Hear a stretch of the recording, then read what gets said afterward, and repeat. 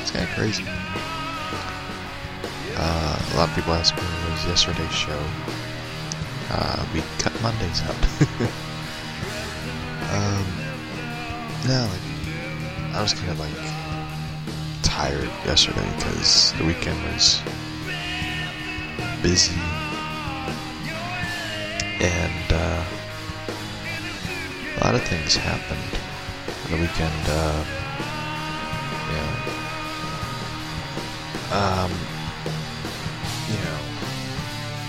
Example, was, for example, hanging out with the family for the family reunion thing, and that was kind of fun. That was,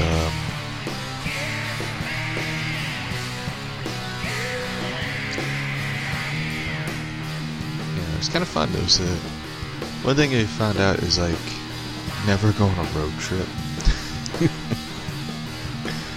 with these people, because you'll end up in the ghetto, which is kind of funny.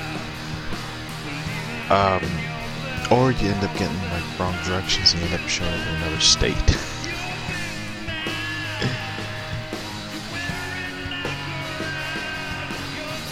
Oh, yesterday's, thank you though. Oh, thank you.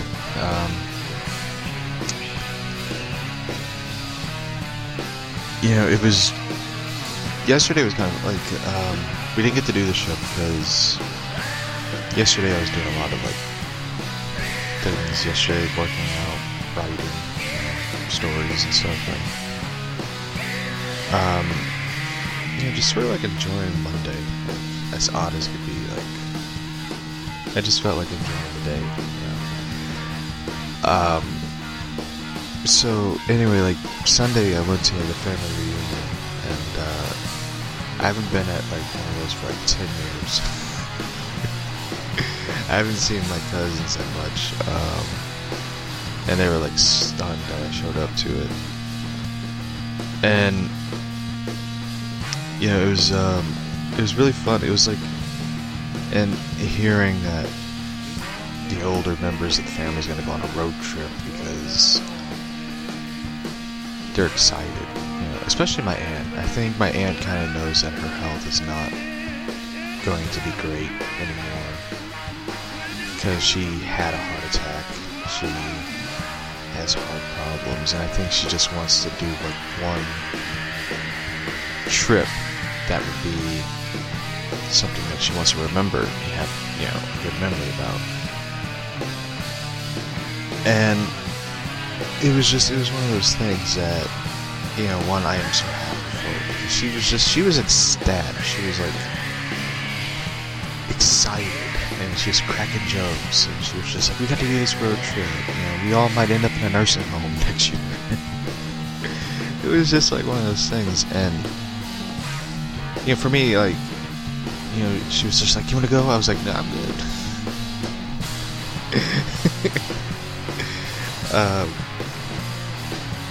My cousin's going. My cousin volunteered, him and his girlfriend. They're we'll go just to keep these old farts in mind.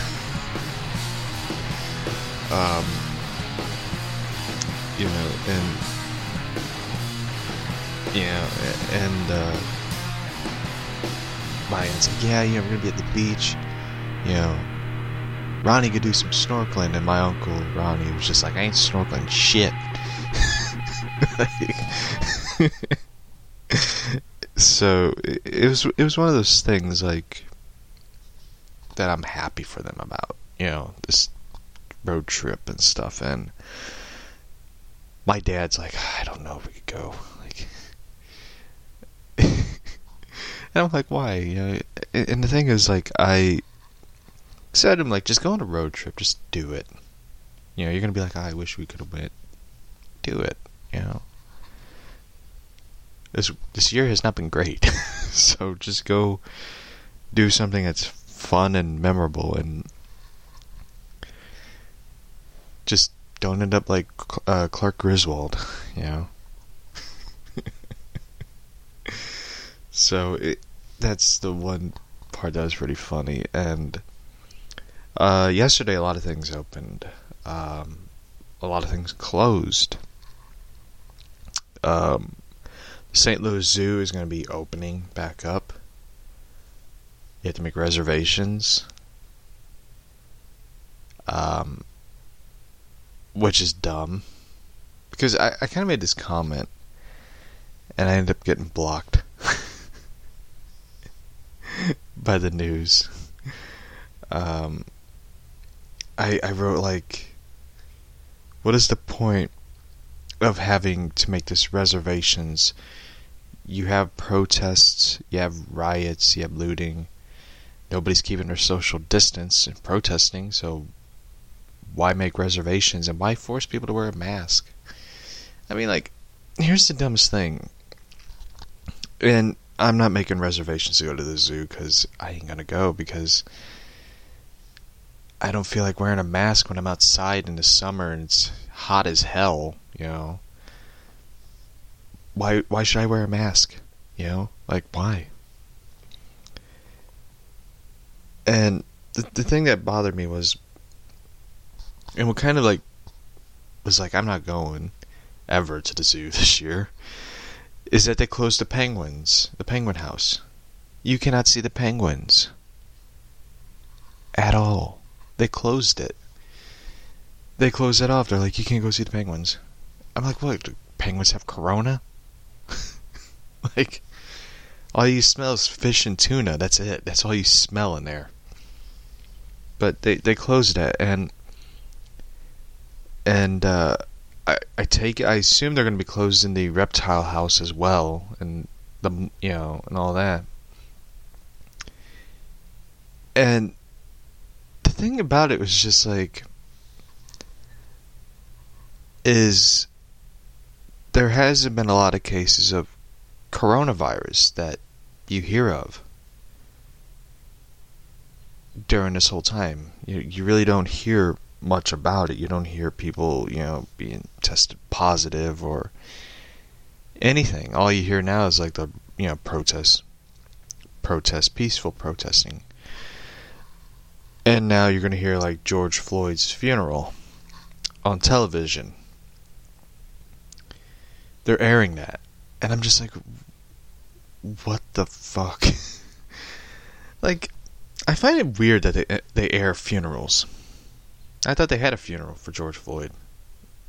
I thought they had his funeral, which is kind of fucked up.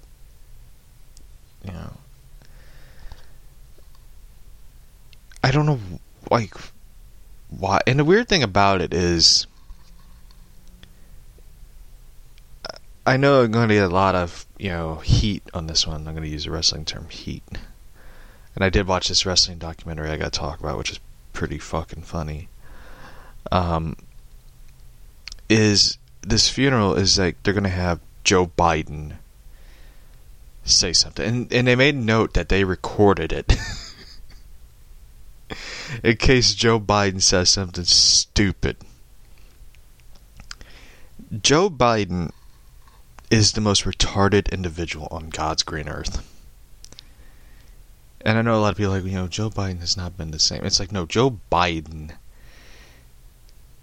was Joe Biden when Obama was running. Like, he called Barack Obama Barack America. And I'm like, he's not a fucking superhero, Joe. Joe Biden is like the Democrats' answers to George W. Bush. Because George W. Bush said some stupid shit running. The education system. The question is our children learning?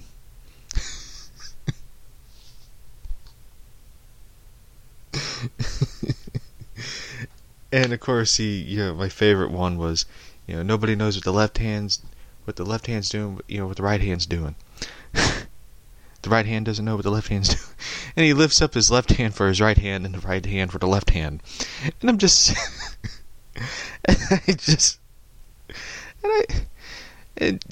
W is not the brightest light bulb in the house. I mean, it's pretty bad when the Smart Brothers named Jeb. It's just... but anyway. Joe Biden's just, like, my favorite one, he was on our news channel.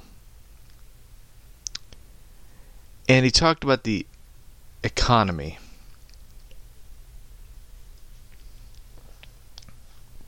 And he talked about the economics and the economy. He goes, what we need right now is an economic intercourse. And I remember just sitting there going like, did he just say that? So, that's my favorite quote, was just like that. It was like, what our economy needs is an economic intercourse. It's just... But anyway, I watched this documentary yesterday. And it was about wrestling. In my life, I never seen anything so dumb and violent at the same time that I just was like, this is stupid. I watched this documentary about this hardcore wrestling show about, I think it's Deep South, IWA is I think what it's called. And I never seen the dumbest white trash people on the planet Earth until I saw this documentary. In this documentary, all you see is a bunch of dumb Yoko Loco people who are beating the shit out of each other in front of like a small group of people. You see people throw themselves through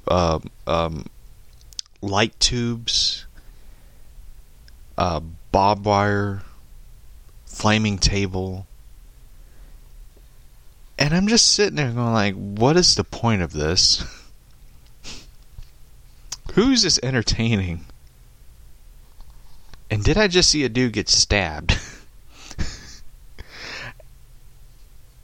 And I'm watching this shit. And I don't understand it. I don't understand these people. And some of them look like my neighbors, which is pretty bad. It's just... And I'm just sitting there going like, this shit is awful. And you have the guy on there, he's... I don't know how they never made TV shows about these people.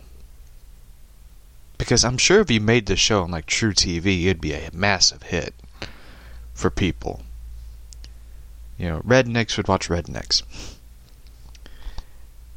And the promoter, I take it, is on there going like, yeah, we got kicked out of that building over there, and the cops showed up, and I didn't know what we're going to do. And I'm just sitting there going like, this dude is the dumbest motherfucker on the planet.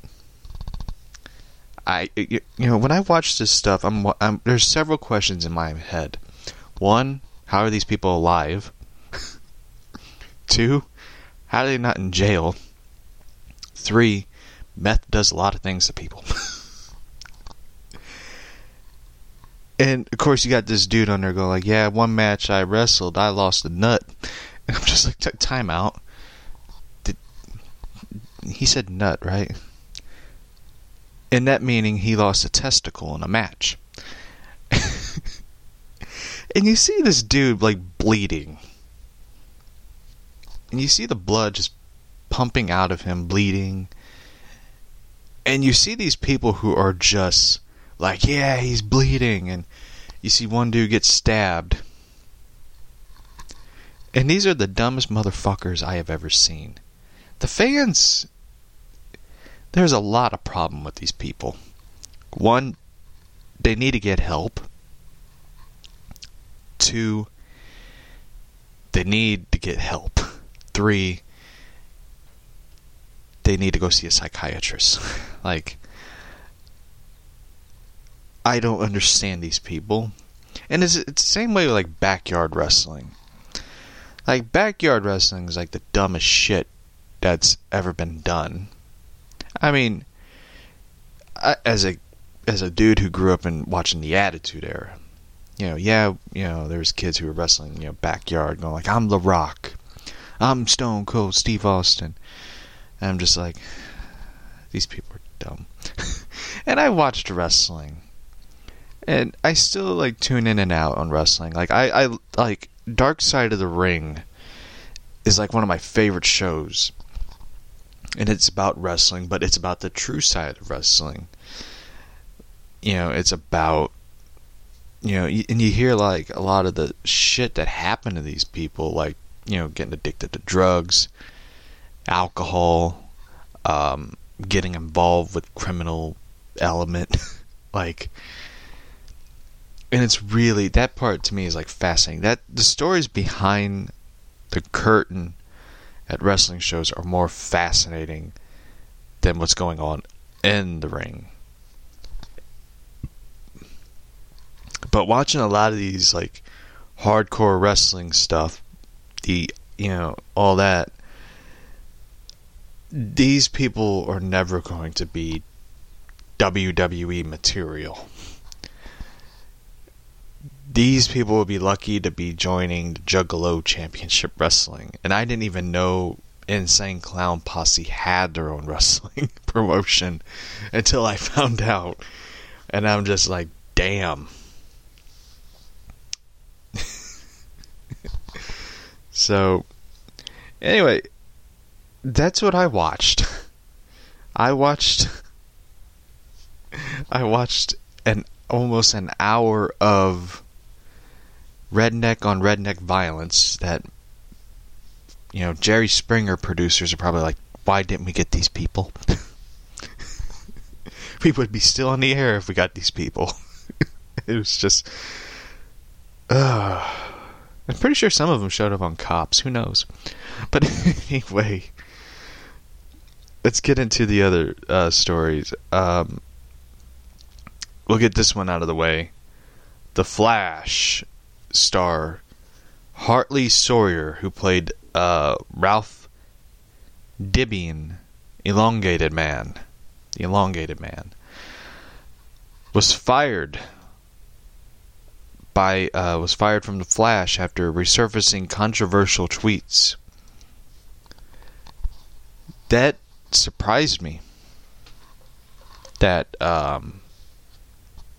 they fired the guy who plays Elongated Man. I haven't watched The Flash. I haven't watched The Flash since, I think, season 4, season 3, season 4. I forget which episode it was. I haven't watched the show in a while. I think I haven't watched it when Legends of Tomorrow launched. I haven't watched it when that happened. But I did watch like clips of I did watch Crisis on Infinite Earths. I watched that, and I when I had Netflix, I did watch some seasons of The Flash and see what the crossovers were like. The ones like Elseworld and the ones where they fought the Nazi versions of themselves to make a statement. Those were like the ones I watched, and when I seen Elongated Man, I seen like YouTube videos of him, and when I watched, I was just like, they basically ripped off Eel O'Brien, Plastic Man's character traits. Elongated Man being involved in the criminal element, having sarcastic, witty humor with people. And I'm just like, that is Plastic Man you just ripped off. Like, Elongated Man was like the smart scientist type dude. Plastic Man was this goofy ass character who's just like, I don't know what I don't give a fuck, to be quite honest with you. Like, type of person. They just basically ripped off Plastic Man. and just put Elongated Man.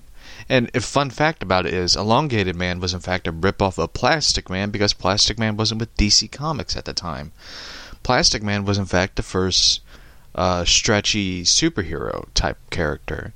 He was before Elongated Man, and he was definitely before Mr. Fantastic. So Plastic Man, E.L. O'Brien, is the OG stretchy superhero, for those who didn't know that. And I like Plastic Man, and it kind of bothered the fuck out of me when I watched this character in The Flash. I'm like, that's Plastic Man you just ripped off. Like, it's just like, you could have just put Plastic Man in the show. I wouldn't really care. You know, but as a fan of the character, I'm just like, this bothered the fuck out of me. Like, and to be quite honest with you, Plastic Man kind of deserves his own TV show, his own movie. You know, and the character is such a iconic and but very underrated character that it just bothers me that they wouldn't even do Plastic Man on the show. But, you know, anyway, Hartley Sawyer will not be returning for season 7 of The Flash. Warner Brothers TV, CW, and Berlanti and showrunner Eric Wallace said in a joint statement, and regarding to Mr. Sawyer's post on social media, we do not tolerate derogatory remarks that target any race, ethnicity, national origin, gender, sexual orientation. Such remarks that are to our values and policies, which strive to evolve, promote a safe, inclusive, productive environment for our workforce. And the costumes for these characters look like shit, to be quite honest with you. I mean, not the Flash. The Flash looks somewhat normal. I don't really like the cowl, to be quite honest with you. It makes his head kind of look big. I'm just looking at a photo of all the characters. Cisco looks like a weirdo, but, you know, it's my opinion. The tweets in question were from back in 2012 to 2014, prior to Hartley Sawyer's joining The Flash in 2017, have been deleted, but as it is in the internet, tweets resurface in the form of screenshots. I don't know who the fuck took the screenshots, but I'd be honest with you, like, who takes screenshots of 2012 and 2014 tweets and just keep them, like, when something happens, I'm gonna post this shit. You know. But anyway, I mean, some of his tweets I read, I was just like, this dude's a fucking idiot. Like, why would you write that shit? Hartley Sawyer, who played Elongated Man in The Flash. Similar tweets by James Gunn to tweets. James Gunn's tweets were kind of disturbing. I will just throw that out there. Like, his tweets were just fucking disturbing. When I read them, I was just like, this dude is fucked in the head. Like,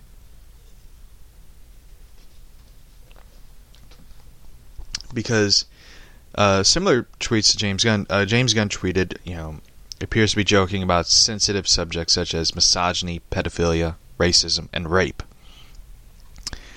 Hartley Sawyer's tweets were the same exact thing. Like, and when I look at, like, some of these tweets that him and James Gunn did, I'm gonna be serious. I'll be honest with you. They were fucking disturbing. Like, a lot of these people, I think, you know, it's like, that's why everybody calls Hollywood Hollyweird. Hollywood people are just fucking crazy. Especially with today's time. Like, they want to defund the police. You people are fucking crazy. I mean, we all know you're crazy, but defunding the police would be total anarchy. It'd be like basically straight up Gotham. Except everything would be disturbing and everything will be violent. So, this is what his tweet he wrote in February 2012. If I had a wife, I would beat the hell out of her tonight. LOL. First off, that is not funny. That is not amusing. That is not funny at all. Saying that is just disturbing and straight up horrifying to write that. He wrote this in June 5th, 2012. As a lad, one of my favorite activities was kidnapping homeless women and cutting off their breasts.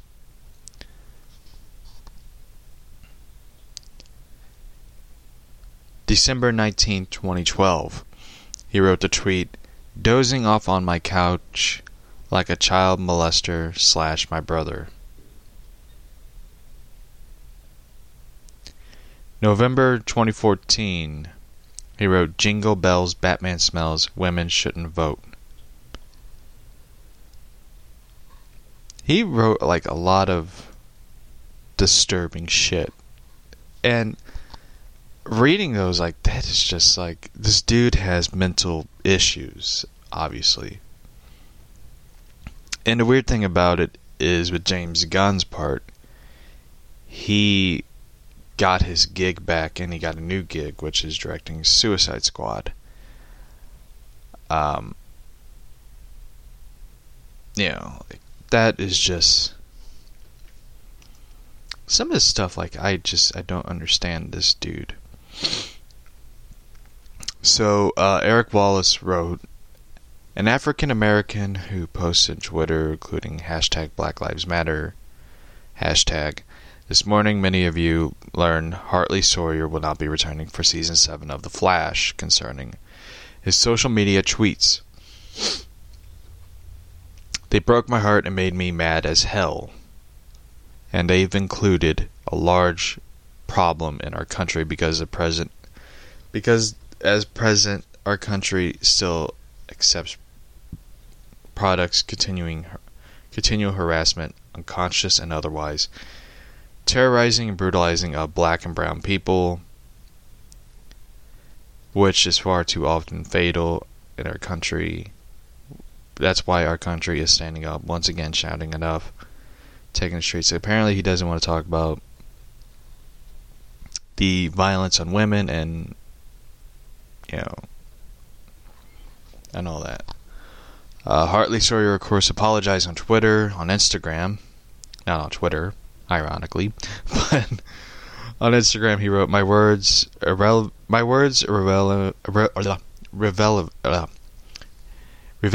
of the meant that on the intent of humor were harmful and unacceptable.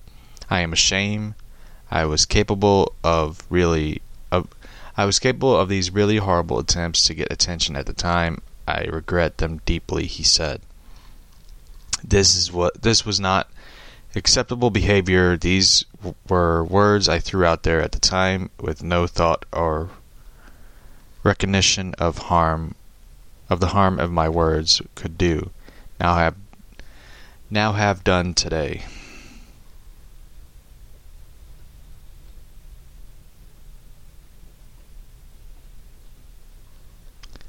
Oh, he did write on Twitter. Last week, Hartley Sawyer posted the following on Instagram in support of Black Lives Matter. On Twitter, yeah. Season 7 of The Flash will debut in January 2021. It's currently unknown how the show would deal with Hartley Sawyer's departure. I actually, be honest, I look forward to seeing how they're going to do it.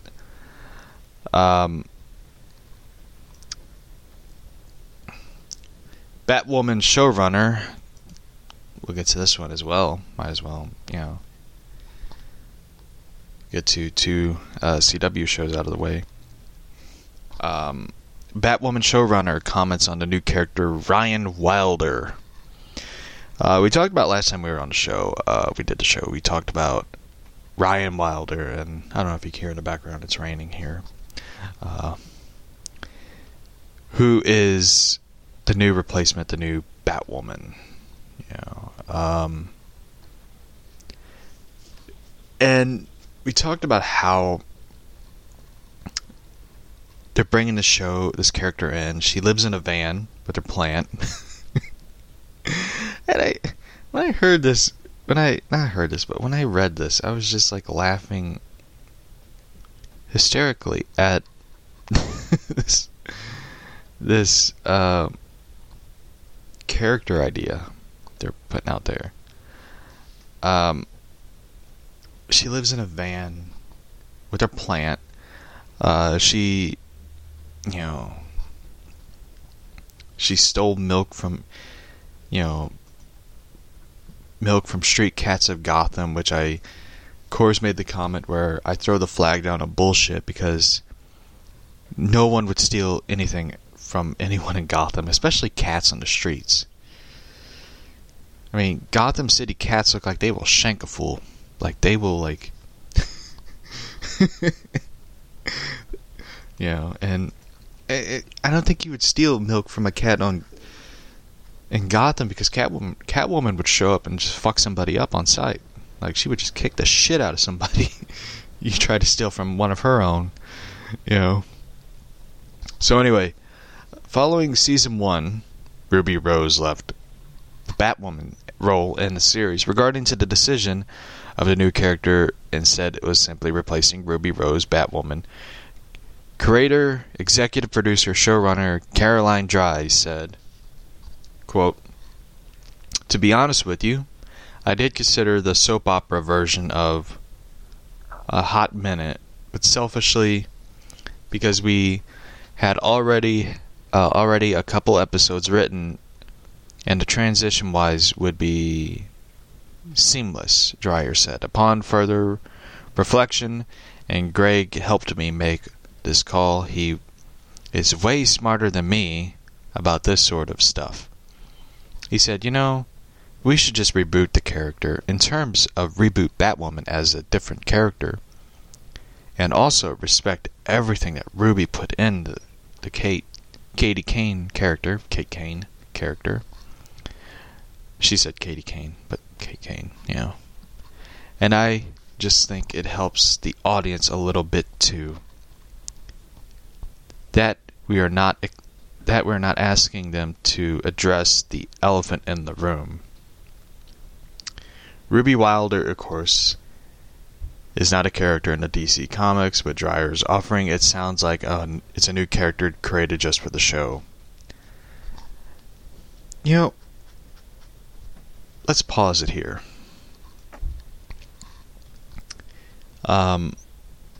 If I, was somehow involved with the show, I know this is probably going to anger a lot of people, and a lot of people are going like, wait, what? Why didn't they just replace the character with an already established Gotham character? Like Renee Montoya. Or Cassandra Cain. I mean, I know those two were in the Birds of Prey, but Renee Montoya would be interesting as Batwoman. I mean, she's a GCPD officer. What if she's just like, I had it with Gotham City Police, and just decided to become Batwoman? Take over the role of Batwoman. It's like, what if, in this new season, Renee Montoya, of course, is she was a detective, but she was pushed down in the ranking to be, a street cop. And she sees all this corruption of, like, detectives taking, the corruption of Gotham coming back since Jim Gordon's gone. Like, what if it's revealed that Jim Gordon died, and she's trying to figure out who was the one who killed him? And she has to deal with this police, captain, the chief of police. And what if she's just like, fuck it. I've had it being fighting within the law. What if I go outside the law and fight? What if she becomes Batwoman? Like, that would be an actually interesting element for the show. It would be like, actually making it interesting. But instead, these cats are just like, we got to do everything we can just to, like, checkmark every social thing to get every person's approval. It's just like, what if you just create a damn good show, an interesting show, with an interesting element? For me, I would love to see that. Like a good crime show. I mean, and stuff. Like, you could bring, like, the guy who played Harvey Bullock back What if Harvey Bullock is like a retired cop? What if he was just like, instead he's retired but was forced into retirement? And what if he helps Renee Montoya, Batwoman, take down these guys for Gordon, to honor Gordon's memory? Like, what if they did that? Like, that would be interesting. You know, that would be really cool. That would be a really good fucking show. In fact, it would be a good story to see. You know, I mean, Renee Montoya was always an interesting character. And she was really an interesting part in the Birds of Prey movie. But with this show, you could show everything about Renee Montoya. Like, you know, she was, you know, an excellent fighter, detective, investigator. Like, come on, like, do that. But instead, no, we're gonna invent a whole new character who is boring already. You know, so anyway, Dryers goes on to say, quote, "I'm inventing a whole new character who in her past was inspired by Batwoman. So she will take on the mantle and is completely, maybe, not the right person at the time to be doing it.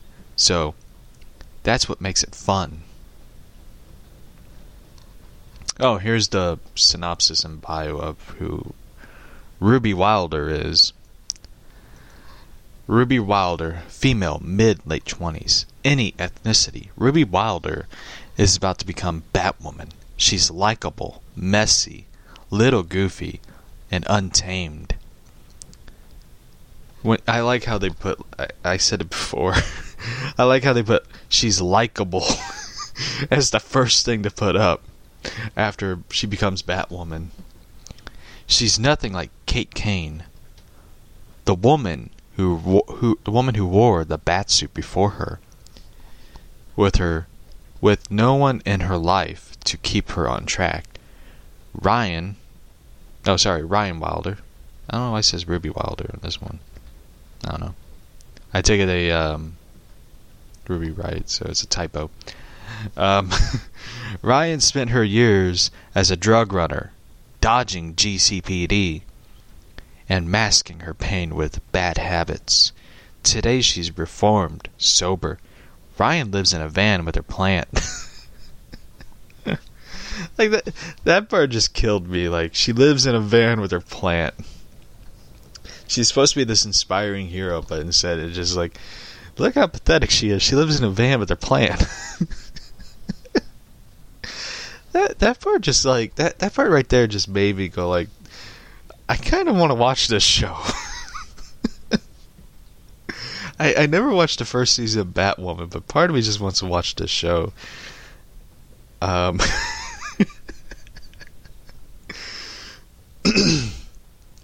So, and this part right here, they're trying to make this character likable, acceptable, and relatable. But when you put in she lives in a van with her plant, that's not relatable at any means.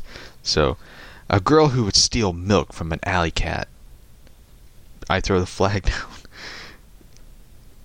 Like, I would love to see that. Like, if she tried to steal milk from an alley cat, Catwoman would show up and be like, "What the fuck are you doing?" Catwoman would just kick the shit out of her. She could also kill you with her bare hands. Ryan is the most dangerous type of fighter. Highly skilled, wildly disciplined. Time out.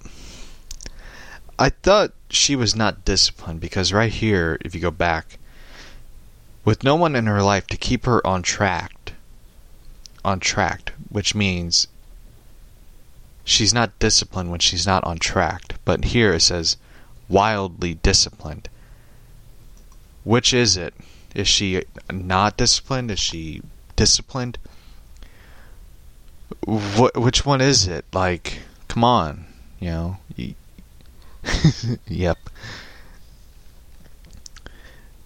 So I don't believe that. Like, she cannot. Like, I could believe Kate Kane could beat anybody because she was military trained, But this character is supposed to be like she lived on the streets of Gotham. She was a drug runner, dodging GCPD, has bad habits. How does she have bad habits if she's off track, masking her pain with bad habits, but yet is wildly disciplined? So, here's the most important part, folks. An out lesbian, athletic, raw, passionate, fallible, and very much not your stereotypical all-American hero. This character just sounds like a mess. Literally, of course, they did put the term messy. So, this character is just that. This character is messy. I still think they should have just went with an established character in Gotham. I still think they should have just went with Renee Montoya as Batwoman. That is just my opinion of it. And plus, you could have just made an awesome show, out of it. Like I said, Montoya being a detective, but forced into becoming a street cop, due to corruption and the GCPD and all that. Like, you could have just made that Renee Montoya Batwoman, but instead, I know a lot of people are like, well, she's the Question. Yeah, that's cool, but she could have been an awesome Batwoman, in my opinion. So, anyway, this show is just like, I think they should have just canceled it to begin with. Once you lose your established titled character in the lead, you should just throw in the towel and be like, we're done. So, anyway, let's get to this Bleeding Cool article. DC Comics leaves Diamond, and the Earth still continues to revolve, by Rich Johnson, who I take is very upset with this whole thing. I be honest with you, I never seen anybody. I take it Rich Johnson is an investor for Diamond.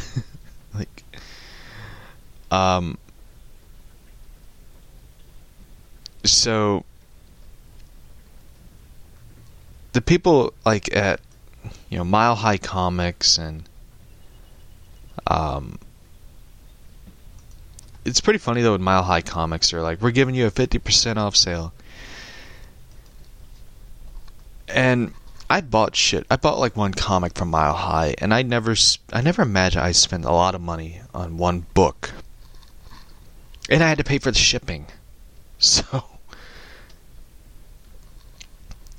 and I had to pay for the shipping too. I never, Mile High Comics. If you ever travel anywhere, if you ever go to Colorado, I've never been to Colorado, don't go to Mile High, because they are like the most overpriced store ever. So anyway, Mile High is giving a 50% off DC Sucks sale. DC Sucks 50% off. That 50% still will not cover the price that they want you to pay. And I have nothing against Mile High. Mile High, of course, they're good. I'll give them props. Mile High had a German, shipping hub facility and stuff, and I take it that affected him. And I don't get why a lot of people are mad at DC for continuing on their. Well, here it is. He got mad over. He wrote this whole lengthy article about how he refers to he refers to AT&T, who owns DC, as the new kingpins for DC. And he's upset over like Diamond and DC leaving Diamond, DC's course, with the new distributors, new printers, and they're putting out books. They're, during this whole COVID thing. And, oh, by the way, Hannibal is now available on stream on Netflix. If you have Netflix, I highly recommend checking out that show. I seen this this news article thing popped up. Hannibal is now on Netflix. If you have Netflix, watch Hannibal. That is one of my favorite shows. I was hooked into the show because the show, if you ever seen Silence of the Lambs, it's about Dr. Hannibal Lecter, who is a psychologist and also a cannibal. Cannibal. So, anyway, DC, of course,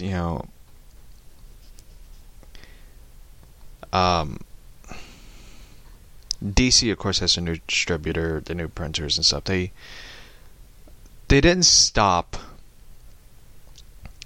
putting out comics. They did digital, and they, of course, they did not do what Marvel did, furlough their employees.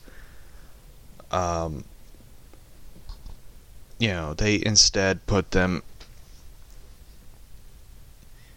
on digital books. They did the Batman digital book, Superman, Wonder Woman. Of course, they have Batman, The Adventures Continues, the continuation of Batman, the animated series. And they did a lot of those. And they were, at the time, looking for new printers, new distributors, or one of the printers. Of course, they did DC Giants, of course, is in Owensville, Missouri, because nothing shut down there. So they, of course, did that. And the thing is, Diamond, I mean, Diamond's kind of been one of those companies that I take it, they will cut you a new good deal and stuff, and I take it that a lot of the, people got upset about that. So,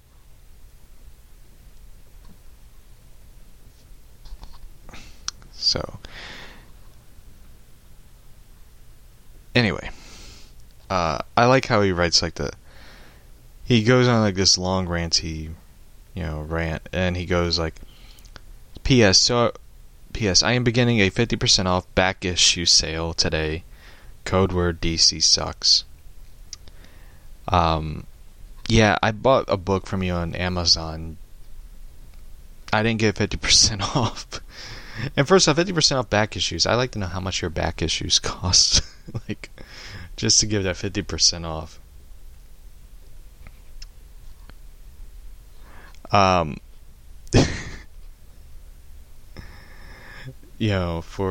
For that, because I bought a Catwoman comic, a 90s Catwoman comic, and it was $13. And it wasn't a key issue. It was $13 for that issue, and I'm just that is fucking ridiculous. So, anyway, and I make no apologies for the forthrightness of the code word choice, as I am rightfully and truly pissed off. The 50% off DC sucks code word applies for all 10 million plus of our back issues comics magazines, including an awesome collection of that Pam purchased this morning. Those key issues will be in our premium new stock link at about 10 a.m. tomorrow, Saturday morning. Only new issues, my few variants and professionally graded comics are excluded. So you can't use the 50% off for new issues, the few variants, and professionally graded comics, are excluded. Please stay safe and have a great weekend. We will all survive because love is love. But when it comes to DC, apparently that. So people are like pissed, and I defended DC. DC is a company. AT&T is a company. They have to make money. They have to. I mean, they did not furlough their employees. They did not fire any of their employees during this pandemic. They kept them employed. They kept them working. Marvel, I don't even know if Marvel is back open. Like, I gotta look up Marvel real quick.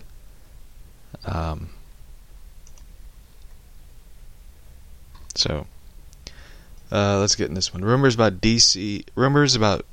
big DC digital publishing inactive. Again by Rich Johnson. Look, you know how this goes. Occasionally the great tidbits, tiniest tidbit, or what's coming down the pipe from rather well-connected sources. I may not understand the whole of it, though implications certainly not wide picture. It was like that.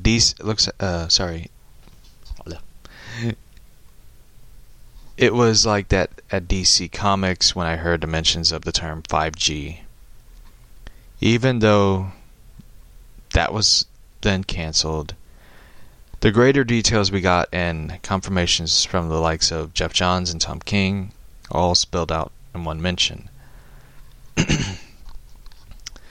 So in spite of that, and aware that this could lead to nothing as well something, here's what I've been hearing this weekend. Yes, 5G is most definitely canceled at DC Comics, with the kill fees paid to those who created not inconsiderable amounts of work of it. I understand what Robert Vanetti had been working on, as well explaining why his Justice League run was initially short, and the other creators I heard solidarity connected with the 5G were John Ridley on Batman, Francis Mampola on Aquaman, but something seems to be taking its place in the time scope, if not continually, with DC Comics, and it's also its digital comics inactive. The kind of thing might be all collected in later graphic novels format for comic book stores or bookstores. Let's call the original digital comics, shall we? I heard the names mentioned: DC Comics in association with whatever this is. Warren Ellis, Chip Zdarsky, Matt Fraction.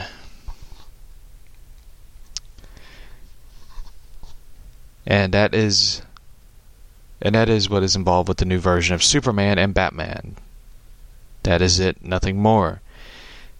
It came from well-connected comic book creators but who knows how things will change even in a short retelling. So I take it DC's wanting to move into digital. I think they should do digital books. Not end their print line, but I think that DC should take an advantage. They have AT&T, and AT&T does a lot of digital things, so they're going to take advantage of it.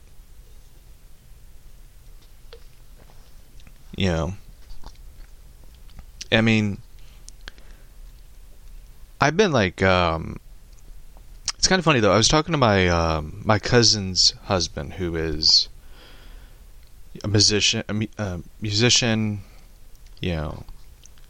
and stuff like that. And I was telling him about this crazy idea about wanting to do a comic book store.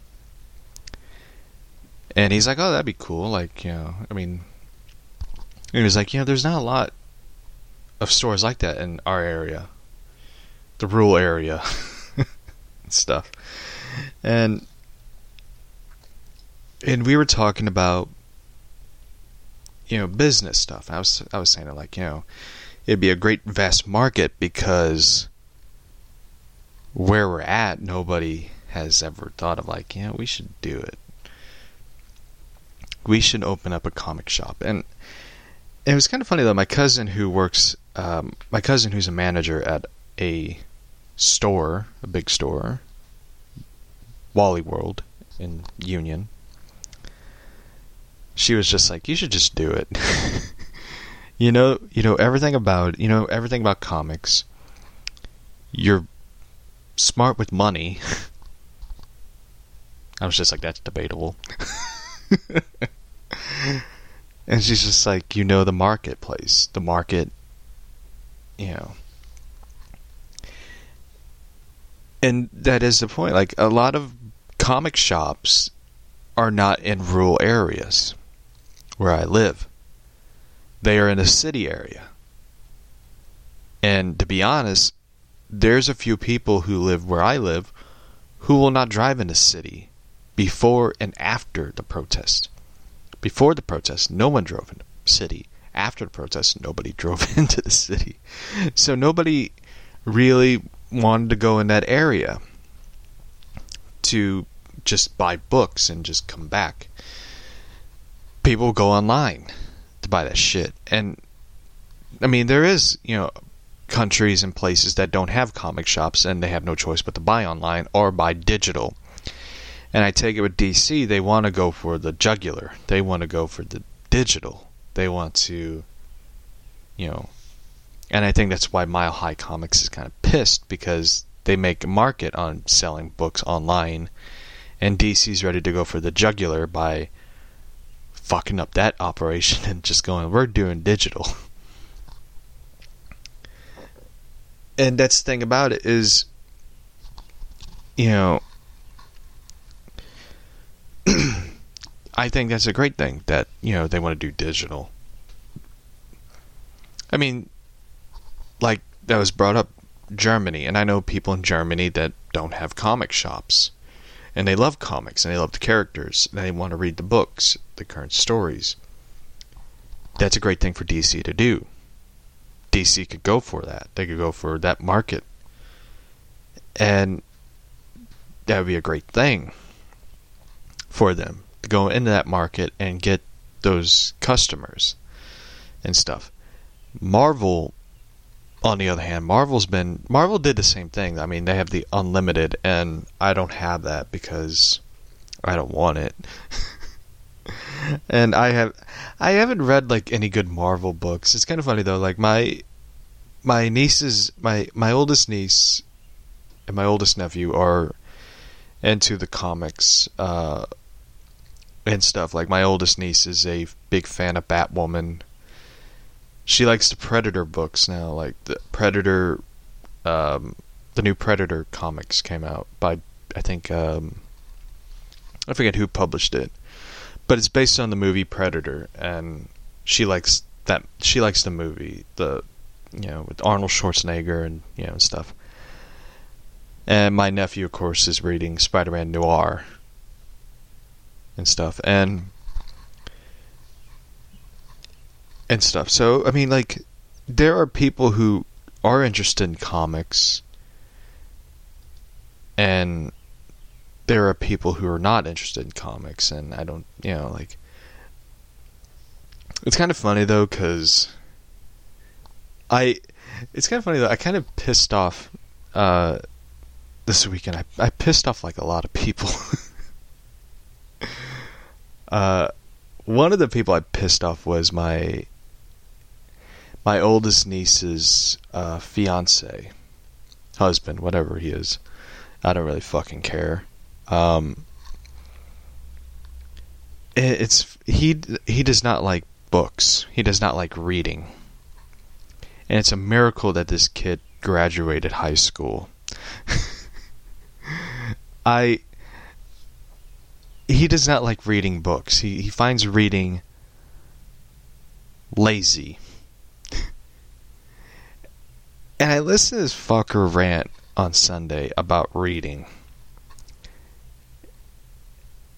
And this dude is like the most retarded person on the planet. He is like the people that is in that hardcore wrestling documentary. Except I think those fuckers are smarter than him.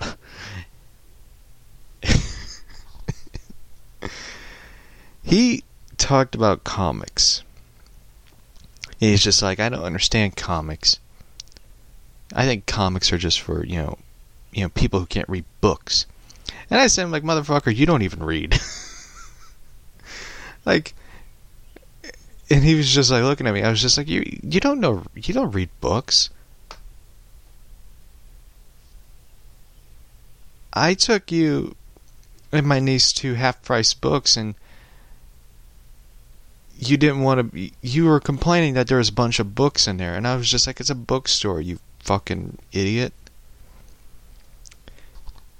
And he was just like, well, anime, Dragon Ball Z is better than comics.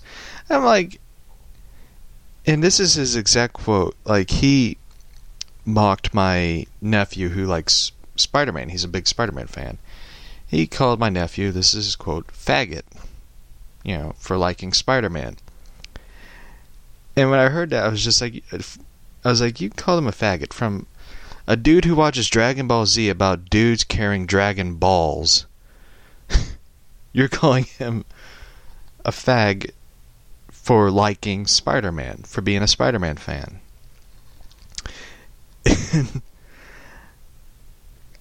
This dude is just like retarded. I honestly think that he is not right in the head. And a lot of people think that I'm rude just for saying that, but I'm just being honest. I don't know how this dude graduated high school without reading books.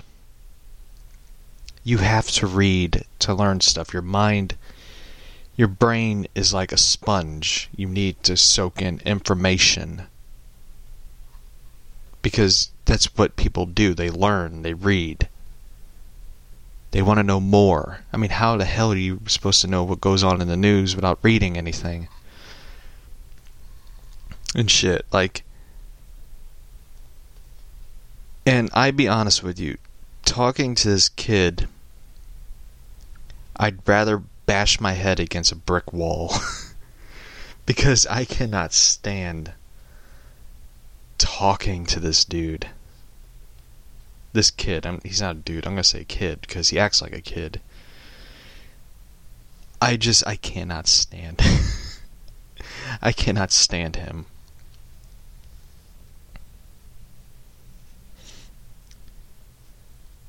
And stuff. And it was funny though, my sister, heard about, my parents, going on a road trip and stuff and stuff. And my sister's like, oh, well, we'll come by and check on you. I was just like, no. If he comes, I will kill him. I was just like, that's the thing about it. Like, I know I come off like an asshole to people, but it's just like, I cannot stand people who are just idiots. Who, criticize people for reading books and reading comics and stuff. And that's the thing about, people like him.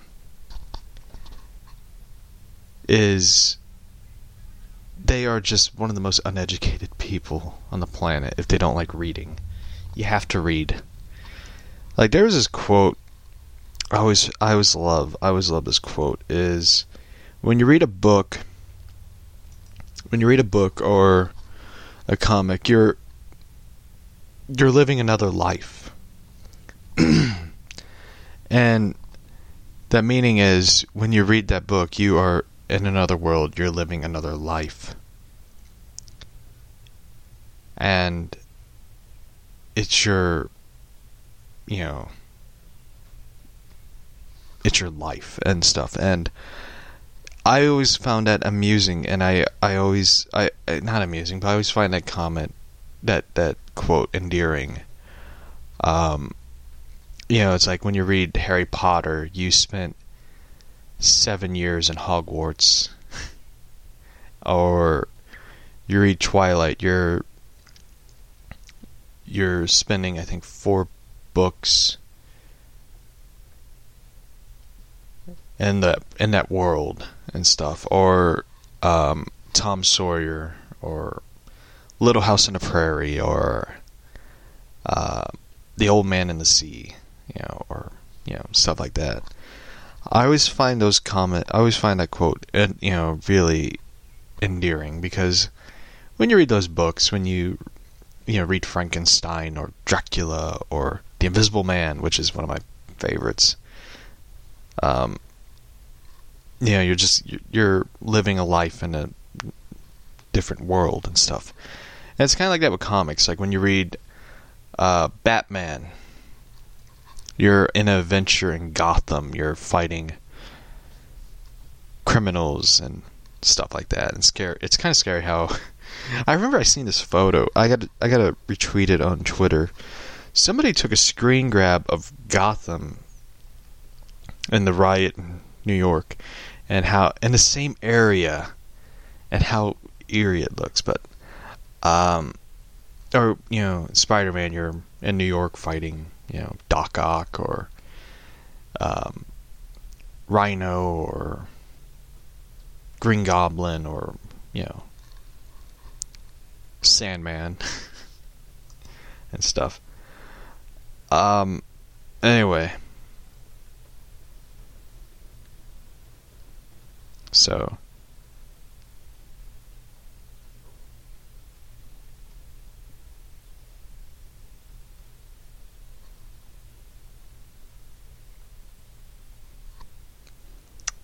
let's see what else is on here.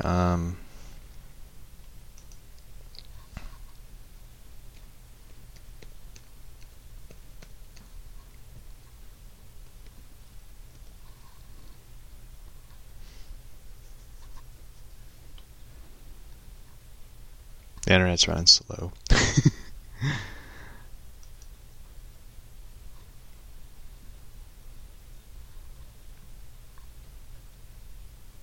Anyway.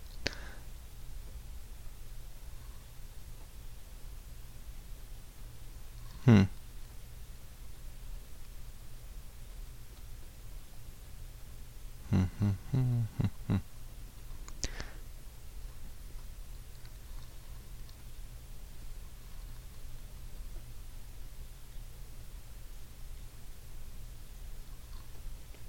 This is kind of interesting. I want to read this one.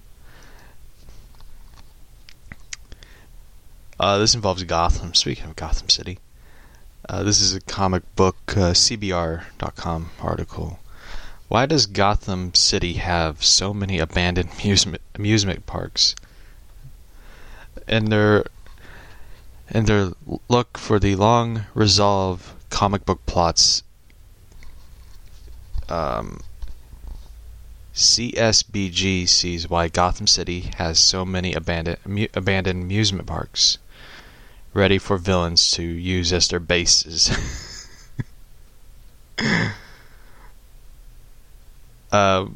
This one always makes me laugh and stuff. I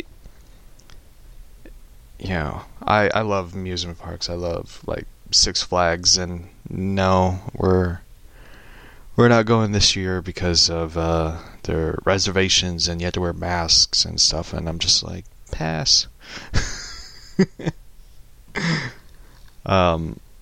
Anyway, yeah, I mean, so this is provided some answers in which a feature long unresolved plot points of eventually resolved.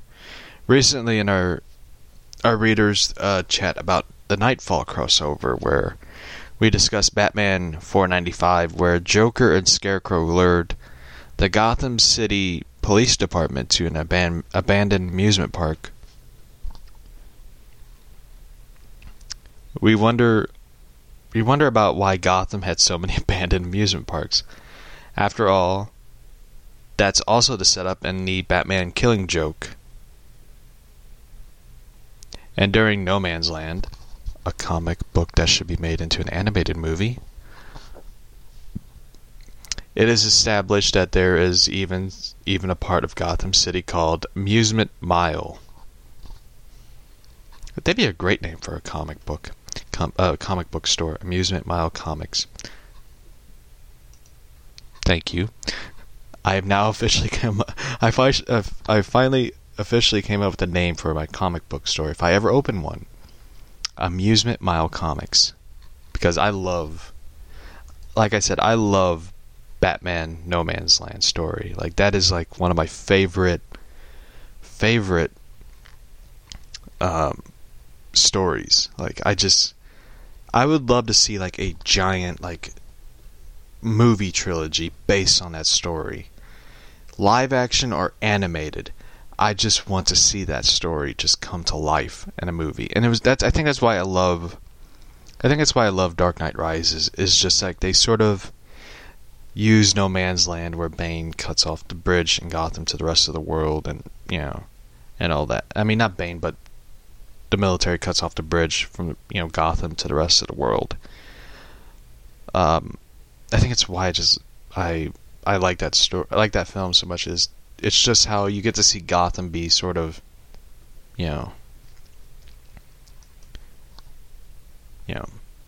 abandoned. But anyway, I'm sure somebody came up with that name for their store. But why is there a whole big area of Gotham City that is just an abandoned amusement park? And there is. You have Cassandra Cain, who's just like standing on a rooftop, and you see like this entire amusement park that's like a big section of Gotham.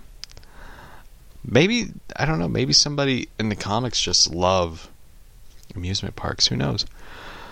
As well, a reader, Tom A., who was in the chat, wrote to me the answer.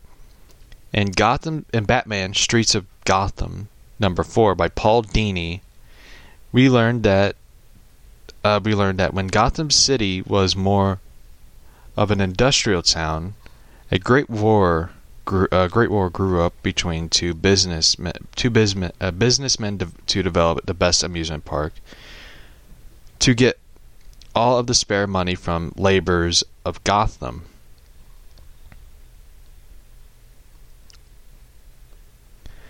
But when the factories closed, the amusement park all went out of business, and a new villain named the Broker purchased them and began to rent them all out to supervillains who were looking for headquarters.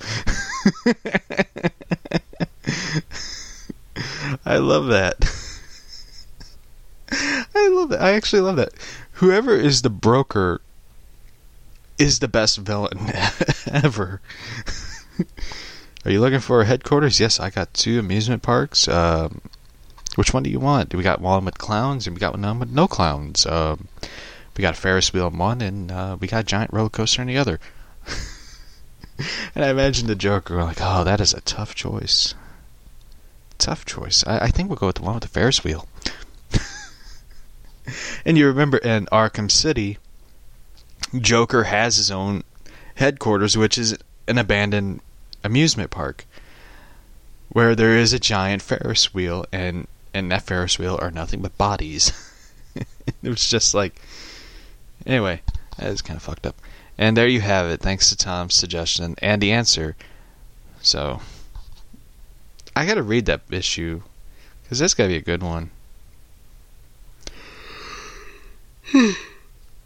Anyway, sorry, I woke up at like 5 in the morning. So, and Lilo just woke up now. Anyway, I'll be honest, I don't know who would show up at my house at like 7 in the morning. Probably neighbors. Neighbors are probably just being loud. Anyway, so...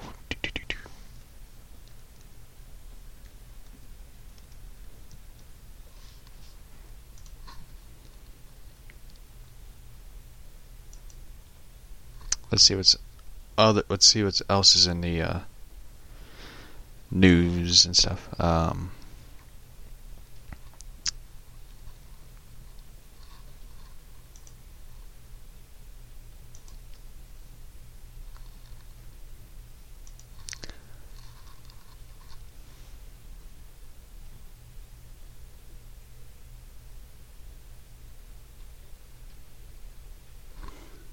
Let's see. This one's interesting. Director Josh Trank, director of the Fantastic Four. Recently, I take it, is trying to get credibility back. Because I don't know if anybody remembers, when he did the Fantastic Four, his directing career just basically went down the toilet. Because he went, I take it, batshit crazy while making about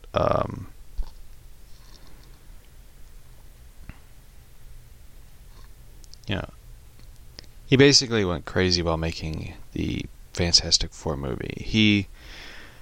Fantastic Four director Josh Trank recently discussed about his tumultuous experience with 20th Century Fox, where he declared he had no interest in watching a movie about a bunch of white people. Trank appeared on the First Cut YouTube channel, where he revealed he originally wanted a black Sue Storm and detailed his battles with Fox executives over the direction of the movie. In the middle of talking about his decision to cast Michael B. Jordan as Johnny Storm in the film, Trank said, "So the question of diversity, it was maybe like a second thought, to be honest, because it wasn't really like I didn't think about that as much because I didn't think about that much because to me that's by default. You need diversity in movies."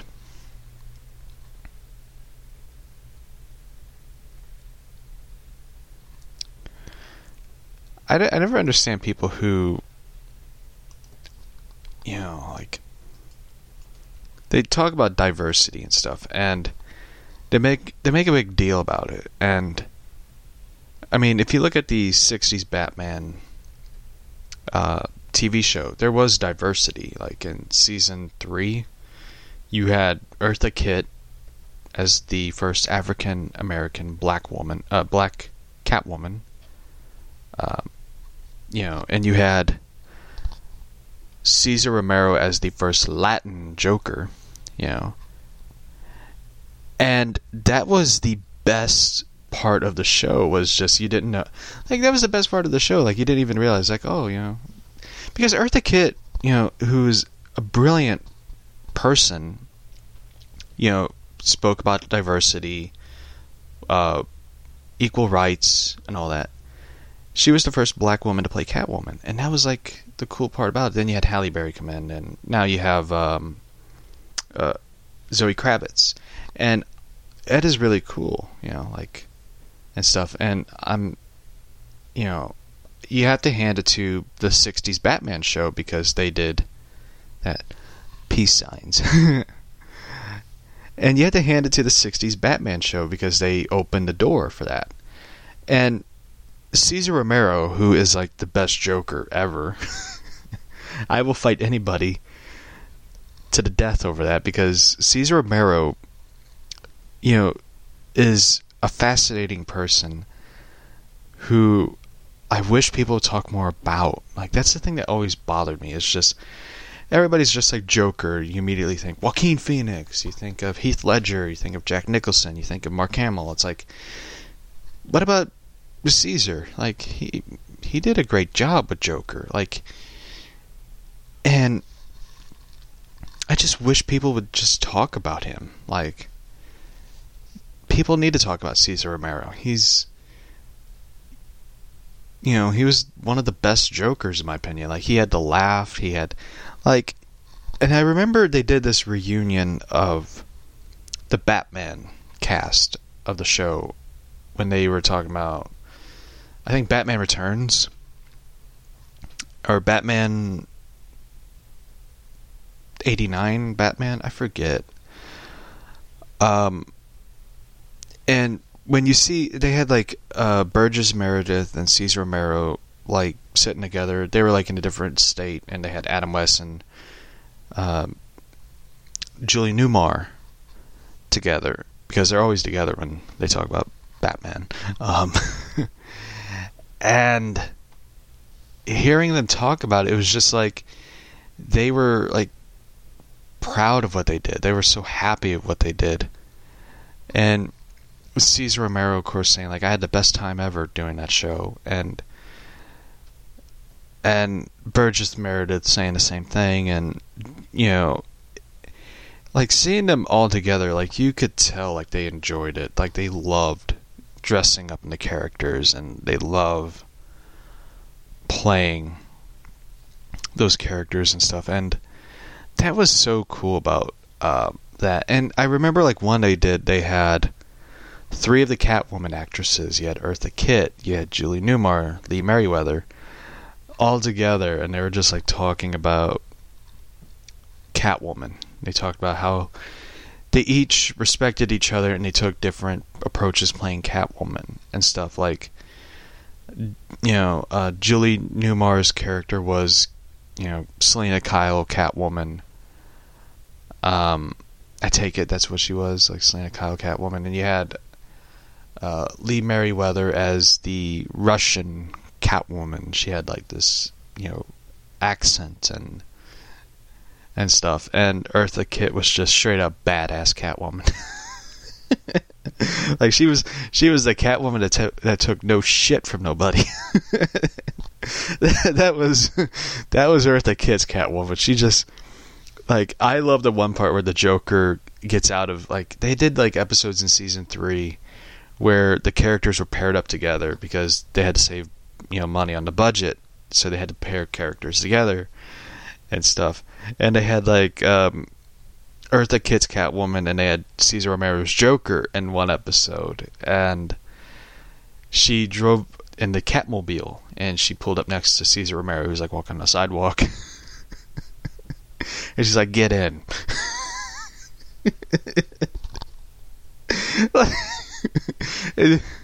And that was like my favorite part of Eartha Kitt's Catwoman, because it was just like, that was so badass. She had like a cat in the one seat, and she's like in the driver's seat, and Cesar Romero's Joker's in the passenger seat, and they all drove off together. Like, you never seen that before, ever.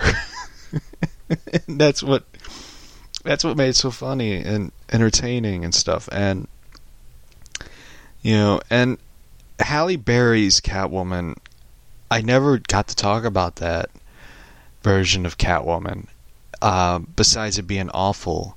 But also, at the same time, it fell in the same category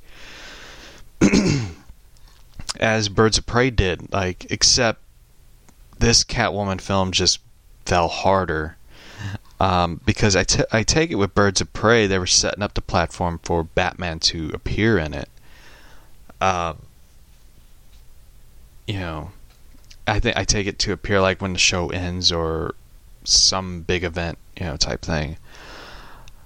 Halle Berry's Catwoman was the same, you know, like, as it, but they never addressed any of the characters. They never addressed Batman. They don't even mention Batman, to be honest. They never addressed, you know, Gotham City and stuff. Like, I mean, Michelle Pfeiffer's Catwoman does make an appearance, but only in a photograph cameo, you know. But Halle Berry's Catwoman, you know, I mean, like, when you think about it on paper and stuff, Halle Berry being cast as Catwoman wasn't a bad choice. But the script and everything to it and the way it was filmed was just awful. It was just an awful movie and stuff. And I I just felt like that was just the problem with it, in my opinion. And Zoe Kravitz, of course, now playing Catwoman, I think she's going to knock it out of the ballpark. I think they have an actress who's determined, who really wants to show everybody, I could do this. And plus, this is a big platform movie to, launch her into superstardom and stuff, and get, her name out there and stuff. And I think for her, when you say, the name Zoe Kravitz, you think of Lenny Kravitz, her dad, her mom, Jason Momoa, and her stepdad, Jason Momoa, Aquaman. But for her playing Catwoman, this could be like, this is her stepping out of, their shadow and be like, I am my own person and stuff. And of course, she did the Hulu TV series based on that one movie, and I seen a couple episodes of it. I like it. It wasn't a bad show. I didn't finish the series, to be honest, but I watched a couple episodes, and so I ended up watching King of the Hill, and I ended up watching the crazy fucking wrestling documentary. I was just like, this documentary. And I remember after watching it going like, I should just stuck with that show on Hulu. Instead, I hear about a redneck, saying like, we got kicked out of that building over there when the cops showed up. None of us knew what to do. And of course, the guy saying, I lost the nut in that one match. After hearing all that shit, I was just like, these people should have been on Jerry Springer and stuff. But anyway, let's see what other question there is. Do you think Affleck's Batman movie will happen now with the Snyder Cut and AT&T and all that? You got to remember, like, AT&T part is just rumors. It's just rumors and stuff. And I'll be honest, I don't know. Like, 2 Batman films at the same time next year is not bad. You get Justice League and you get the Robert Pattinson Batman. I'll be honest with you, I don't know. Like, for me, like, I would love to see more. This is my honest opinion of it. As much as I am a big, fan of Ben Affleck's, big fan of Ben Affleck's work and stuff. Ben Affleck's a great actor and stuff, but you got to remember, he was in a very rough spot when he was doing Justice League. He was in a very rough part of his life. He was dealing with alcohol issues. He was dealing with a lot of shit. And he was, dealing with the Joss Whedon, director, reshoots and all that shit. The question is, would he want to do it? Is the true question. I don't know if he would want to play Batman. I think he seemed pretty happy going like, I am not playing Batman. I am not Batman anymore. I think he was pretty happy and relieved that he didn't have to do the Batman role anymore. I don't, and the thing about it is, for me, I just want to see the Snyder Cut film. That's what I just want to see. Like, I like to see the, Ben Affleck film and stuff, but I just want to read the story. I want to read the script. And I would really like to see his script turn into like a kick-ass animated movie, like the way they did Batman Ninja. Like, I would love to see that. That would be really awesome. Or see it in a comic book or a video game, whatever. That would be really cool. Like, I would love to see that. But, like, to be honest with you, I be honest with you, I really don't want to see him do another Batman movie. That's just my opinion. I know it seems kind of like, I know a lot of people are like, hypocrite. You love, the Ben Affleck Batman run, but I'm being honest. Like a guy who suffers from depression, alcohol issues. Do you really want to put that stress on him to do a Batman movie? And if it turns out to be a phenomenal Batman movie, then you want a sequel. Then you want to, do you really want to do that to the guy? Like, do you really want to pressure him into it? I mean, like, if you ever watch a YouTube video of him being asked about Batman, he was fucking annoyed with it. Like, he was promoting his one movie, The Town, which is not The Town, The Accountant. The Accountant, which is a really good film, by the way. They kept asking about Batman, and it's just like, the dude's in a good fucking movie, like. And when he did that one movie, that passion project of his, that didn't turn out to be really good. I think Live by Night, I think is what it's called. Again, they asked him about Batman. What are you gonna do, a Batman movie? And when he did that Netflix movie with Charlie Hunnam from Sons of Anarchy, again they asked him like, why did you quit Batman? What is your next Batman movie going to be about? Like, they hounded the guy about Batman. And, I think that's just what bothered him a lot, was just that. And when he talked finally about it, where he said, like, when he did this, the reshoots and stuff, where he just didn't enjoy it, he didn't enjoy the reshoots, he just got annoyed with it, you kind of see his point of, like, why he didn't want to do Batman anymore. And not only that, but they sort of pressured him into quitting Batman. Where they're just like, you'll kill yourself when you do this film. Like, so, to be honest, like, you kind of don't blame the dude for, wanting out of playing Batman and stuff. And I seen his one movie he did, The Way Back. That was a good movie. Like, it's a very heartbreaking film to see a guy struggling and stuff, but it was a good movie. Like, I think he deserves a Golden Globe for that, portrayal and performance and stuff.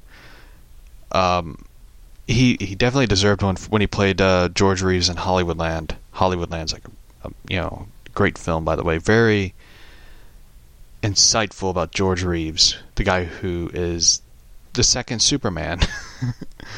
Who played, I know a lot of people say he was the first Superman. It's like, technically it was Kirk Allen. And Kirk Allen actually appeared in the Superman the movie, the Christopher Reeve one, where he played Lois Lane's dad. Him and Newell Neal, who played Lois Lane and stuff. And Jimmy Olsen, played by I forget his name. Shit. The guy who played Jimmy Olsen in the TV show appeared in the Superman Returns movie as the bartender. And yeah, that was a fun fact for those who didn't know. Yeah, so people would be like, I know a lot of people are like, Superman. Yeah, so here's a question. Did you get to read Catwoman 80? I'm always asked that question. I did not. I am going to order the book after the show on Amazon. I didn't get to read it, unfortunately. I heard a lot of people say like it's really good and stuff. I got like a lot of questions about Helena story, and that's what bothers me. It's just like, I didn't get to read it, okay? My comic shop closed because of protesting.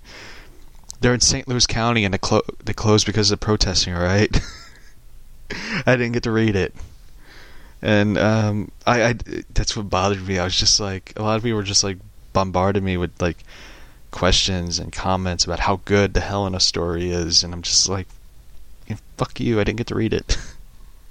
So anyway, yeah, I didn't get to read it. So Yeah, I heard a lot of things about it. I heard a lot of things about Tom King's Helena story that a lot of people talked about and stuff. And I know Joker's coming out, and I'm just like, I didn't get to read fucking Joker yet.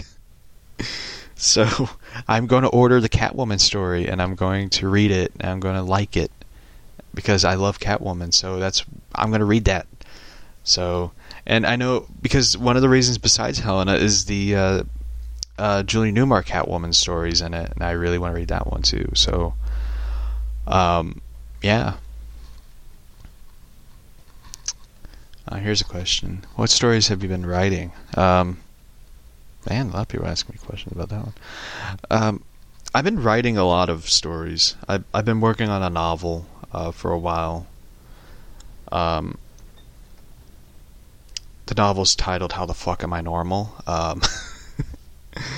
That's the one novel I've been working on. Basically, it's about my life, somewhat. That's why it's titled "Why the Fuck Am I Normal?" So, I'm kidding. Nah, it's not titled that. It's called "How the Fuck Am I Normal?" So, that's what it's called. I don't know. I'm changing the title pretty soon, but I've been writing Batman stuff, like my zombie Batman story, Gotham Undead, and I've been writing the one Batman story that I've been really enjoying writing, which is I mean, there's like several Batman stories I've been working on. Streets of Gotham, one which is about inspired by the Frank Miller Batman script, oddly enough. Arkham High one I've been working on as well, so I've been doing like edits. The story's finished, but I've just been doing edits and stuff to sort of like tie it to the sequel and stuff. And I've been working on the sequel one, so that's what I've been working on, which is pretty cool. So, yeah, you know. I know somebody dared me to write a Superman story. That's the funny thing about it. It's just like, I know a lot of people it's just like, if you could write a Superman story, what would it look like?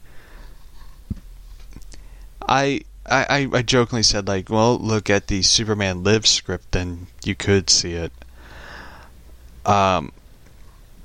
You know, I've been telling people about the Superman Lives movie, and it's kind of hard to like sell it to people. Like once you mention like Nicolas Cage as Superman, it's hard to sell it because people think of like the wacky, crazy Nicolas Cage. But I've been telling people, like, you need to like rewatch some of Nicolas Cage's old, films and stuff. And Nicolas Cage is a really, really good actor and stuff, and he is really a good actor. Like I tell people, like, you need to go check out, like, go see like Gone in 60 Seconds, Leaving Las Vegas, which is like one of his best movies ever. National Treasure, Family Man, Kick-Ass. And he was really good in Into the Spider-Verse. He played Spider-Man Noir.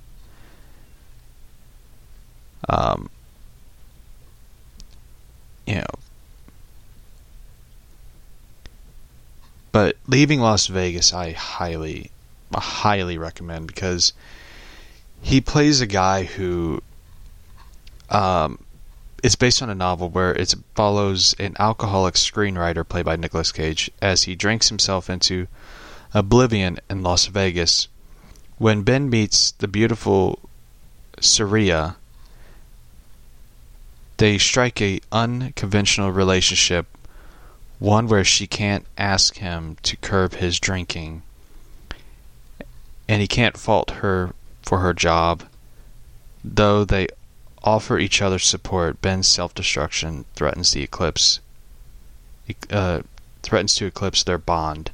It's a really beautiful movie, and you get to see Nicolas Cage play this sort of like vulnerable person. And when you see this guy who's having this self-destruction issue and this vulnerability and stuff, and you're just like, you never get to see that much in Superman. Like, I mean, you do get to see it in Superman at times, but you never get to see the look of a person who you're just like, I can't believe that's a superhero.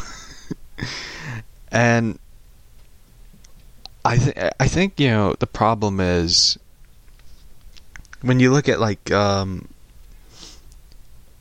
you know, you do a side-by-side comparison. You look at Nicolas Cage and you look at Henry Cavill, or Cavill, I forget how they pronounce his last name, but you look at the Man of Steel actor, Henry Cavill.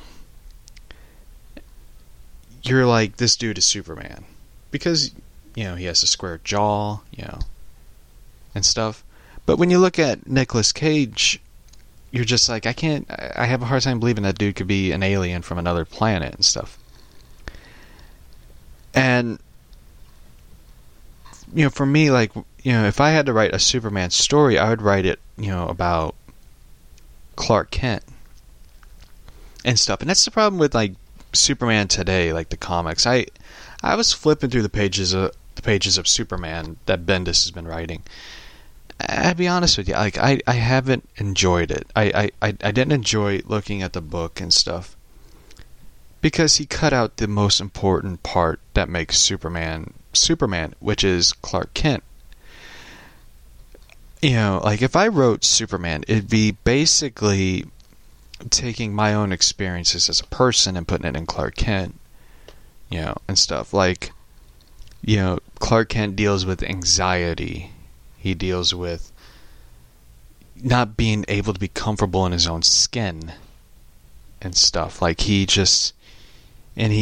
has this hard time controlling the anxiety within him, because, you know, he's just like, you know, trying to fit in and try to be human, and he has all these difficulties of trying to be somebody, you know, because people are like, you need to be Clark Kent, you need to be human. And you kind of see that at tidbits in Man of Steel, where Jonathan Kent is just like, you can't show your powers to people. You can't, because people will not accept you. People will be afraid of you. They'll be afraid of what you can do and stuff. And you kind of saw, like, you saw that, and you're just like, that's what makes Superman, is just this guy trying to, you know, hold everything together and stuff. And you kind of saw, like, what the negativity of it could be, like in Brightburn, like, and stuff. And that is one movie I hope they do sequels to, like Brightburn and shit. Like, that would be fucking awesome. I would love to see, like, you know, I would love to see, like, different takes of superhero films, like, you know, like what they did with Joker and stuff. But anyway, like, you know, for me, like, I would love to see, you know, a Superman story where Clark Kent is dealing with, you know, anxiety and shit, like, and stuff, like, you know. But instead, you know, Bendis had to take out the Clark Kent part and instead put in, you know, all Superman. But anyway, yeah.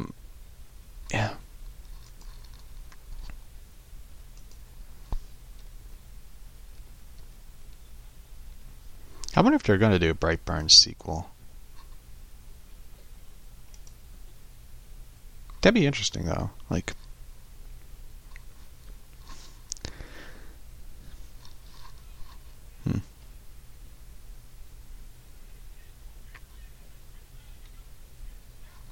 I did see the Brightburn Halloween costume at Spirit Halloween store. I did. That was kind of like that was the freakiest thing. They had like the Brightburn costume and stuff like. But yeah, I would love to see.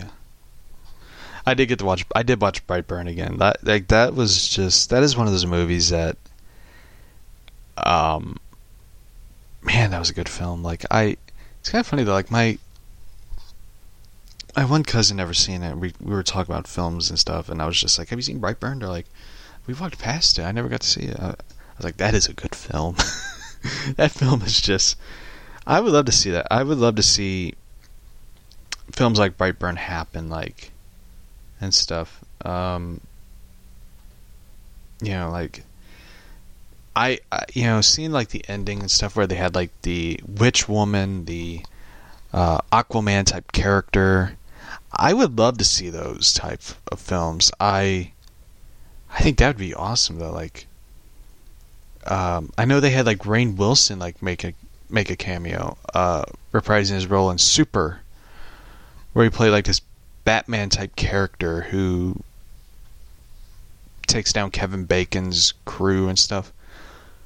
Super's a good film, but it's one of those like tough films to sit through and stuff because it has like it's a comedy. It's like it's a very dark comedy type film. So,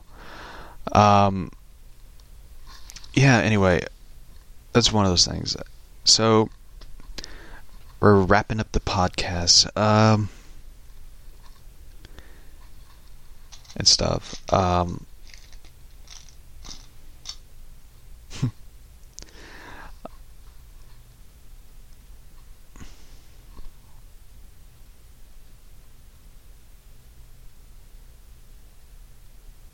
So anyway,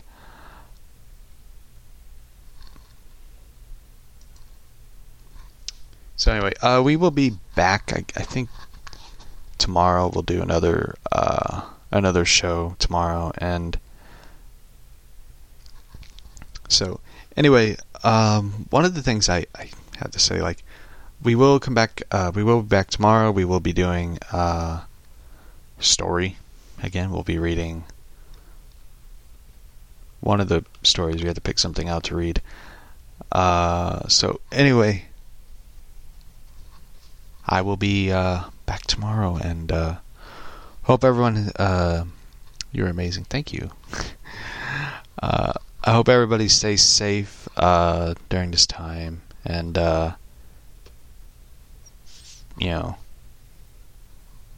world's crazy, but we're all in the same boat together. So anyway, we will be reading the story. I don't know which story we'll be reading. I am going to, I guess, Batman vs. Predator. I know I talked about it a couple times and stuff, and I know I talked about wanting to read that one, but I don't know. Like, there's some stories I want to read. Like, I know one book I bought which was pretty cool, Batman Houdini, for like $2 at half price books and stuff, and I've been reading that one. I really enjoyed it. So, and it's an Elseworld story, and I love those and stuff. And I would love to see like Elseworld stories be made into like movies and stuff, like Gotham by Gaslight into like a live action movie. That would be like spectacular and stuff. And of course, Batman Hollywood Night, which is like one of my favorites. I would love to see like Batman Hollywood Night made into a film. You get to have like, I would love to see that. I would love to see that and see Michael Caine play a cowboy Alfred Pennyworth. The closest that has ever been made is in the movie Secondhand Lions. You have Robert Duvall, Michael Caine, which, for those who never seen it, I highly recommend it. Secondhand Lions is like one of the most underrated films around, and it's about this kid played by Haley Joel Osment, who is dumped off by his mom to her, like, uncles and stuff, played by Robert Duvall and Michael Caine, and they are both like retired, and they were adventurers and stuff, and they believe that they're still young at heart. You know, Robert Duvall still believes he's young, but he's, you know, older and stuff, and they adopt this. They order this lion. They, you know, order this lion. They imagine it like being this, you know, lion type, you know, king and stuff, to shoot, because they, you know, I don't know why, but they end up getting this old lioness, this old, you know, female lion and stuff, and who runs in her cornfield, and Robert Duvall and Michael Caine's like, we can't shoot it. It's old like us. We can't shoot it. And the boy, played by, you know, Haley Joel Osment, becomes friends with this lioness, and she becomes sort of like the protector of him, and it's a really, you know, it's a really beautiful film and stuff, like, and the boy's like, I don't know, I don't understand why the lioness likes me, and Robert Duvall's like, well, she looks at you like you're her cub, you know. And it's a really beautiful film, and Michael Caine is just brilliant. Like, any film Michael Caine is in, Michael Caine is brilliant, because, you know, he is Michael Caine. I still think, like, to me, like, I know a lot of people always say, like, the guy who played Alfred in Gotham is the best, which he is. He's a good Alfred, like, you know. But Michael Caine just brought so much to Alfred and Batman. Like, he, you know, like, he is, like, in the film Dark Knight Rises, it just showed how important he was in that film. He was just, like, once Alfred left, everything, you know, Bruce realized that his support is gone. And, you know, like, that's just kind of how important, you know. And that just showed how powerful of a presence Michael Caine is as an actor.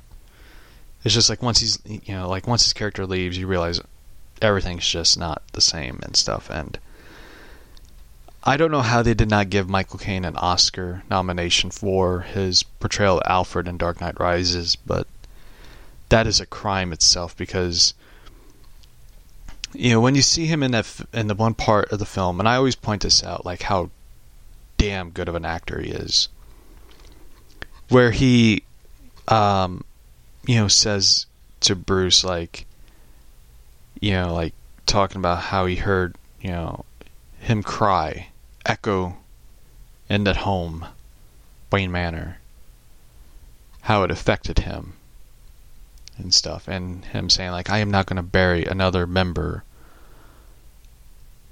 you know, basically saying, I'm not going to bury another member of my family. Like, that part was just like, man, that hit, you know, and stuff. And the guy who plays Alfred in the Batman movie with Pattinson, man, I wish him luck, because, like, as much as I like Jeremy Irons, but man, they could not fill in the shoes that Michael Caine left as Alfred, because Michael Caine, man, he just, you know, he knocked out of the ballpark. Like, he was a big part of that film, like, and stuff. And I love the ending. And I know a lot of people always debated, like, they were like, is it like the ending of Inception? Was it all a dream? And I'm just like, no. No. I don't believe it was a dream. Like, I believe that was real, like, and stuff. And I love that ending. And I wish they would have, you know, like, had them sit together and stuff. But, you know, I love that ending. That was a good ending. You know, Alfred seeing Bruce and Selina make it out alive of Gotham, and oh, that was a good ending. That is a perfect ending for a trilogy. You know, and I remember seeing it, and seeing it when it came out on DVD. I didn't get to see it in theaters, like, and stuff. I remember me and my dad were watching it. My dad was like, "I can't wait to see this movie." And I remember the ending. He goes, "I don't get the ending," and I had to explain it to him. Don't you get it? Like, Bruce had the happy ending. Bruce Wayne, Alfred, Selina, they got the happy ending. They got to make it out alive in Gotham. And he was just like, and he's like, the Pipsqueak's gonna be the new Batman. Referring to Joseph Gordon-Levitt's character, and stuff. Like, I like the part and how it should have ended. Where Clark Kent goes, "Hi, Alfred. Sorry Bruce made you cry." And Joseph Gordon-Levitt's character, thinks the Batsuit's gonna come up and it's a Robin suit, and he goes, "Heck no, I ain't wearing that." I love that. That was funny though. But anyway, so anyway, we'll be back. We'll be reading, I guess, Batman Houdini. For those who don't know, Harry Houdini is a magician, and so anyway, we'll be back. We'll be reading that story and stuff. So everybody, see you tomorrow, and stay safe, and see you tomorrow.